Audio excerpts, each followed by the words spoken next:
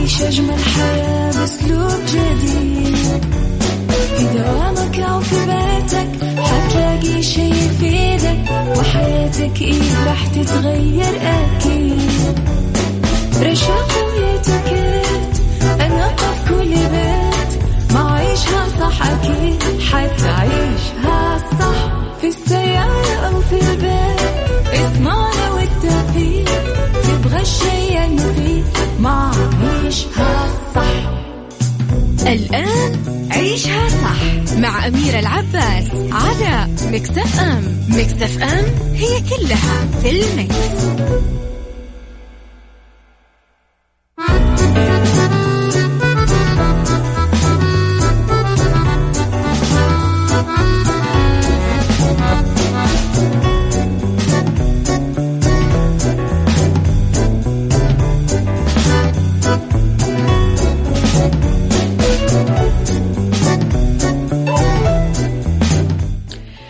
يا صباح الخير والورد والجمال والسعادة والرضا والمحبة والتوفيق وكل شيء حلو يشبهكم.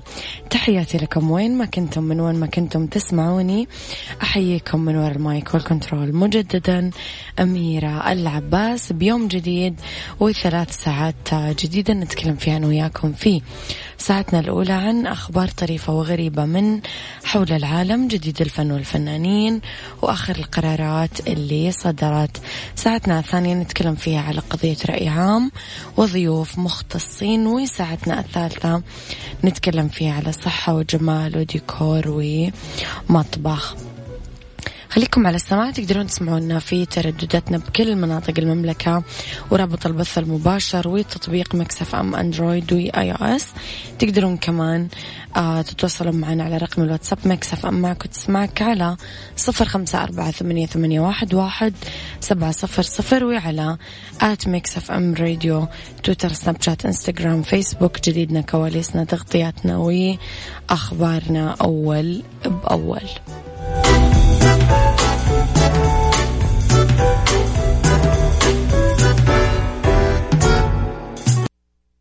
عيشها صح مع أميرة العباس على ميكس اف ام. ميكس اف ام هي كلها في الميكس.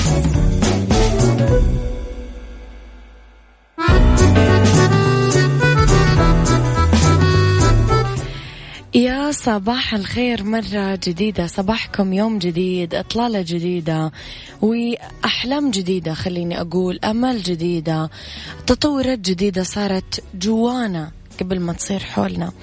خليني أتمنى لكم يوم موفق جدا، مليان أشياء تحبونها، مليان تفاصيل تنتظرونها، ومليان أحلام محققة. صباح الخير يا صديقي اللي ما أعرف اسمك، صباح الخير أبو عبد الملك، صباح الخير يا سارونا الجميلة. إذن نتكلم في ساعتنا الأولى في فقرتنا الأولى عن إطلاق التجمع الصحي بمكة المكرمة لبرنامج أبجد للممارسين الصحيين المخصص لغير الناطقين بالعربية. يهدف البرنامج اللي يحتوي على موضوعات صيغت بمنهجية علمية ومعرفية واضحة لتمكين الممارس الصحي غير الناطق بالعربية من تنمية قدراته اللغوية، تعزيز التواصل بالعربي، ولتقديم خدمات أكثر كفاءة بالمنشآت الصحية. راح تساهم هذه الخطوة طبعا في تجاوز المشكلات والشكاوى المتكررة الناتجة عن العجز في التواصل اللغوي. انطلق البرنامج بمستشفى الولادة والأطفال ولمدة 10 أيام بمعدل تدريب 4 ساعات كل يوم ل20 متدرب، ويؤهل البرنامج المتدربين لاجتياز مقياس أبجد اللغوي المتخصص اللي يقيم المتدربين بشكل معياري للتأكد من كفاءة التواصل اللغوي عندهم. الجدير بالذكر أن البرنامج مدعوم من الهيئة السعودية للتخصصات الصحية والإدارة العامة لسلامة المرضى، وسوف يكون نواة لإطلاق برنامج تدريبي من خلال الهيئة ملزم لجميع الممارسين الصحيين أنه يدربون على مستوى المملكة. عيشها صح مع أميرة العباس على ميكس اف ام. ميكس اف ام هي كلها في الميكس.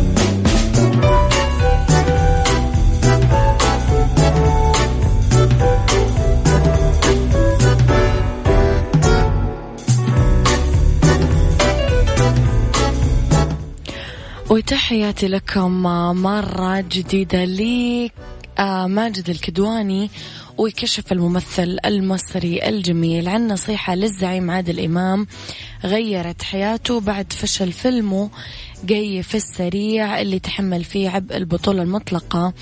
جاء ذلك خلال لقاء تلفزيوني. قال الكدواني إنه الزعيم اتصل فيه هاتفيا وقال بص يا ماجد، مثل وبس، وسيب السوق هو اللي يحدد قيمتك، واوعى تزعل من فشل إيرادات فيلم، أنا عرضت قبل كده في صالة فاضية. وأضاف أنه مكالمة الزعيم كانت نصيحة ما رح ينساها طوال عمره، وأشار إلى أنه ذهب بعدها للزعيم في المسرح وشكره على دعمه له. آخر أعمال ماجد الكدواني طبعا كانت فيلم وقفة رجال، الحين مكسر الدنيا، أنا أشوف كل صحباتي يصورونه وكثير عجبهم. شارك في بطولة الفيلم سيد رقب بيومي فؤاد، شريف الدسوقي، محمد سلام، أمينة خليل. أعتقد أنه فيلم أنا ما تفرجت عليه بس كل أحد قاعد يقول عنه كلام حلو. محمد العدوي صباح الخير، أبو أصيل من اليمن صباح الفل.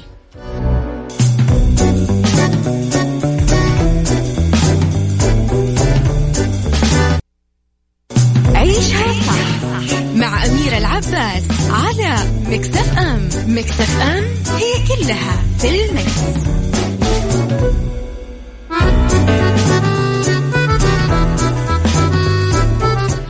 لخبرنا الأخير، ويبدو أنه مقارنة الأشخاص الموصوفين بالبدانة بالأفيال ما هي دقيقة على الإطلاق. حسب دراسة جديدة وصلت لنتائج مفاجئة تؤكد أنه مستوى الدهون بأجسام الأفيال أقل بكثير من تركيزها عند الإنسان. أفادت أبحاث نشرتها دورية علم الإحياء التجريبي في الولايات المتحدة أنه متوسط نسبة الدهون بأجسام الأفيال الذكور تبلغ 8.5% وتوصل ل10% لدى الأفيال الإناث، وهي أقل بشكل ملحوظ من متوسط تركيز الدهون بأجسام الأشخاص الأصحاء واللي تتراوح بين 6 و31%. قالت دانييلا تشوسد المشرف على الدراسة من جامعة إنديانا إنها اكتشفت أنه هذا التناقض المفاجئ في مستويات الدهون بين البشر والأفيال أثناء إجراء أبحاث حول السمنة عند الأفيال اللي تعيش تحت قيود الإنسان لأغراض مختلفة حسب ما أفاد موقع علمي.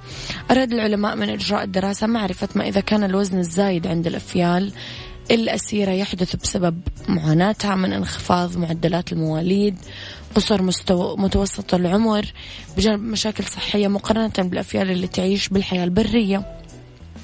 طبعا لتحديد نسبة الدهون بأجسام الأفيال استخدمت الباحث الفريق العلمي أجهزة قياس لياقة بتثبيتها في أرجل 35 أنثى فيل من الأفيال الآسيوية و9 ذكور من هذه الأنواع، بالإضافة ل9 أفيال أخرى مختلفة من حدائق الحيوان في الولايات المتحدة وكندا.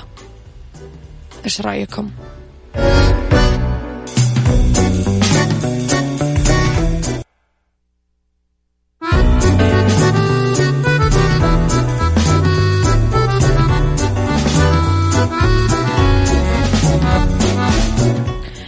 يا صباح الخير والورد والجمال والسعادة والرضا والمحبة والتوفيق وكل شيء حلو يشبهكم. تحياتي لكم وين ما كنتم، صباحكم خير من وين ما كنتم تسمعوني، من الناس الرهيبة اللي تسمعنا على تردداتنا بكل مناطق المملكة، الناس الرهيبة اللي تسمعنا من رابط البث المباشر، والناس الرهيبة اللي تسمعنا من تطبيق ميكس اف ام سواء اندرويد ولا اي او اس. تحياتي لكم وين ما كنتم. أرح فيكم في ساعتنا الثانية على التوالي مجددا. رب الخير لا يأتي إلا بالخير وأمر المؤمن كله خير. كل أمورك اللي مضت في حياتك صدقني في طياتها خير، ورح تتذكر كلامي هذا مع الأيام لما تلاقي الخير قابلك بشكل مفاجئ بحياتك بعد ما كثير تعسرت أمورك وتعقدت للدرجة اللي كنت تعتقد فيها أنه الفرج كثير بعيد. في هذه الساعة اختلاف الرأي لا يفسد للود قضية، لولا اختلاف الأذواق حتما لبارة السلع. توضع مواضيعنا دائما على الطاولة بعيوبها ومزاياها، سلبياتها وإيجابياتها، سيئاتها وحسناتها، تكونون أنتم الحكم الأول والأخير بالموضوع. وبنهاية الحلقة نحاول أننا نصل لحل العقدة ولمربط الفرس. إذن نتكلم اليوم عن ثقافة الإنصات.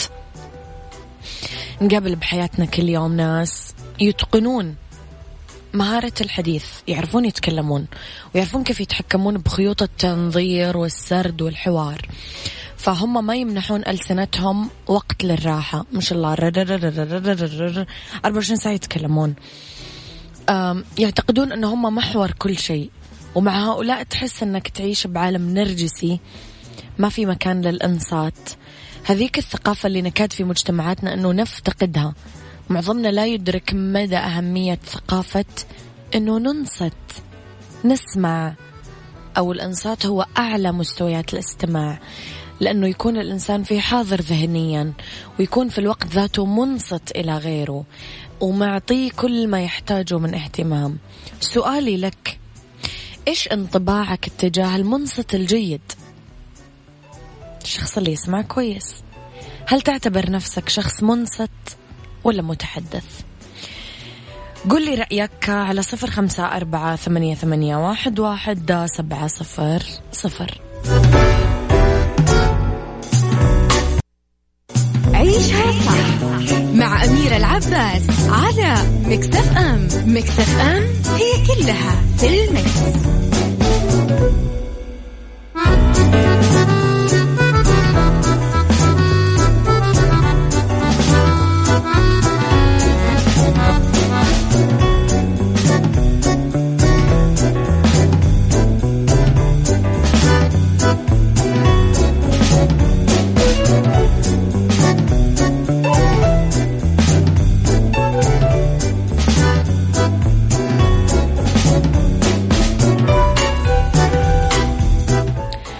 تحياتي لكم وين ما كنتم، صباحكم خير وين ما كنتم. أرحب فيكم مرة ثانية.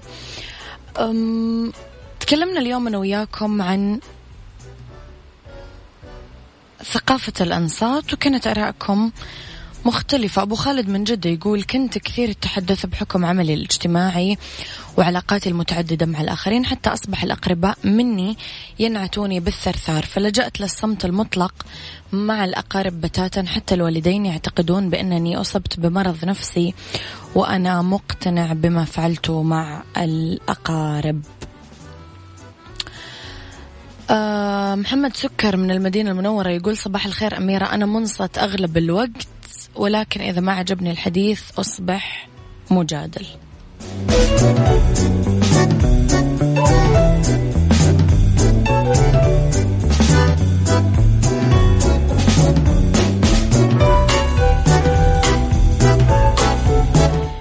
رغم اتساع نطاق مجتمعاتنا العربية وتعدد الألسنة فيها، كونها تنطلق بلهجات مختلفة، إلا أنه قلة هم الذين يدركون أهمية ثقافة الإنصات ويتعاملون وفق معاييرها، يدركون جيدا قراءة ما يقول الآخر ولا يغضون طرفهم عن لغة الجسد، وبناء على ذلك تصبح عندهم القدرة العالية على تحديد خياراتهم ومستوياتهم في تعاطفهم مع الآخر.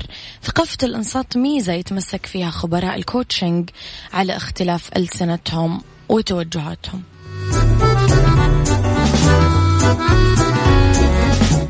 حتى من دونها يفقدون واحدة من أهم ميزات هذه المهنة، لأنهم يعرفون كويس أنه الإنصات العميق لما يقوله الآخر يمكنهم من توجيه دفة الحديث للدخول في أعماق العميل وتمكينه من تحديد الأولويات الحقيقية في حياته، ولذلك تجدهم يقبلون عليك بسمعهم وقلبهم ويجندون لك كامل حواسهم، وهو ما يساعدهم في اكتشاف طاقاتك الكامنة، مواهبك، ويقيسون بإنصاتهم قديش تعرف ذاتك، ومن خلالها تدرك بنفسك نقاط قوتك وضعفك. هل أصبحت اليوم ثقافة الإنصات منسية؟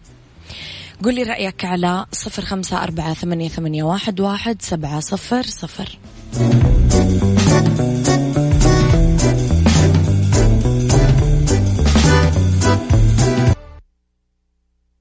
عيشها صح مع أميرة العباس على ميكس اف ام. ميكس اف ام هي كلها في الميكس.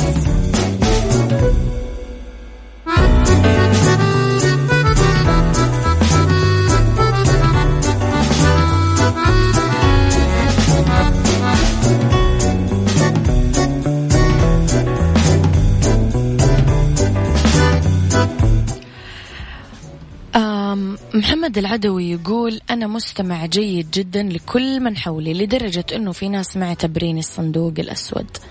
مرة حلو هذا الوصف. أصلا الإنصات فضيلة حسنة بس منسية بأروقة يمكن حياتنا اليومية، لأنه معظمنا اتعود أنه بس يستمع، لكن ما نجح في اجتياز امتحان الإنصات، لأنه ما أدرك أنه الإنصات يعتبر من أهم مهارات اللغة الأولية، وأنه مهارات التحدث والقراءة والكتابة تأتي من بعده. ومعظمنا يتجاهل قاعدة المستمع الجيد هو متحدث جيد، مثل ما وصفها الكاتب الأمريكي ديل كارنيجي في كتابه كيف تكسب الأصدقاء وتؤثر بالناس. الإنصات يمكن الشخص أنه يلتقط المعلومة المهمة ويعطينا فرص نتفكر فيها جيدا وبعدين نقدمها للآخر، وذلك يأتي إيمانا منه أنه ثقافة الإنصات هي أشبه بالمفتاح السحري اللي يمكنه من ولوج أبواب المعارف واقتناص ما يحتاجه من معرفة. وإحنا نقول أنه المنصت الجيد هو أيضا قائد جيد، لأنه ذلك يفتح مجال أمامه لأنه يختبر معرفته، يحدد استراتيجياته، طرق تعامله مع فريق عمله أو ما يحيط فيه من قضايا، بالتالي اتخاذ القرارات الصائبة. للاستماع مستويات عدة أعلاها الإنصات، يعني كن منصت جيد تفتح لك الدنيا أبوابها.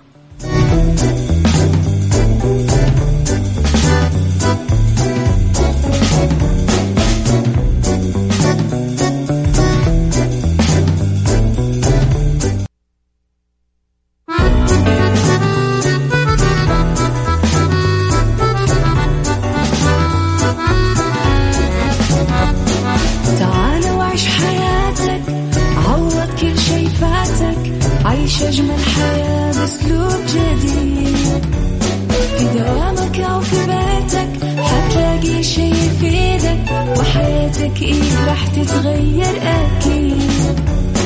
رشاق ويتوكيت أنا في كل بيت، ما عيشها صح أكيد حتعيشها صح، في السيارة أو في البيت اسمعنا والتوفيق، تبغى الشي المفيد ما عيشها صح. الآن عيشها صح مع أميرة العباس على ميكس اف ام. ميكس اف ام هي كلها في الميكس.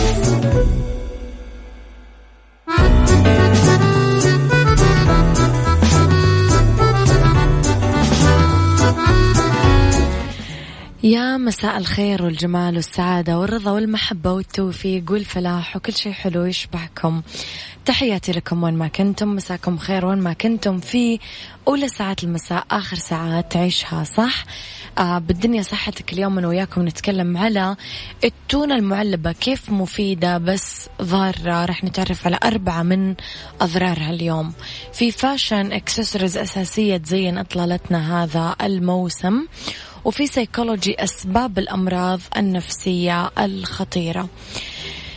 إذن خليكم على السماع. وإذا كنتم تدورون على تمويل شخصي ما لكم إلا شركة النايفات للتمويل، واللي تقدرون من خلالها تاخذون تمويل نقدي فوري بدون تحويل راتب وبدون كفيل. وكمان عندهم برامج خاصة بتمويل المنشآت والشركات الصغيرة والمتوسطة. للاستفسار ولمزيد من المعلومات اتصلوا على 92033666. بالدنيا صحتك مع أميرة العباس في عيشها صح على ميكس اف ام. ميكس اف ام it's all in the mix.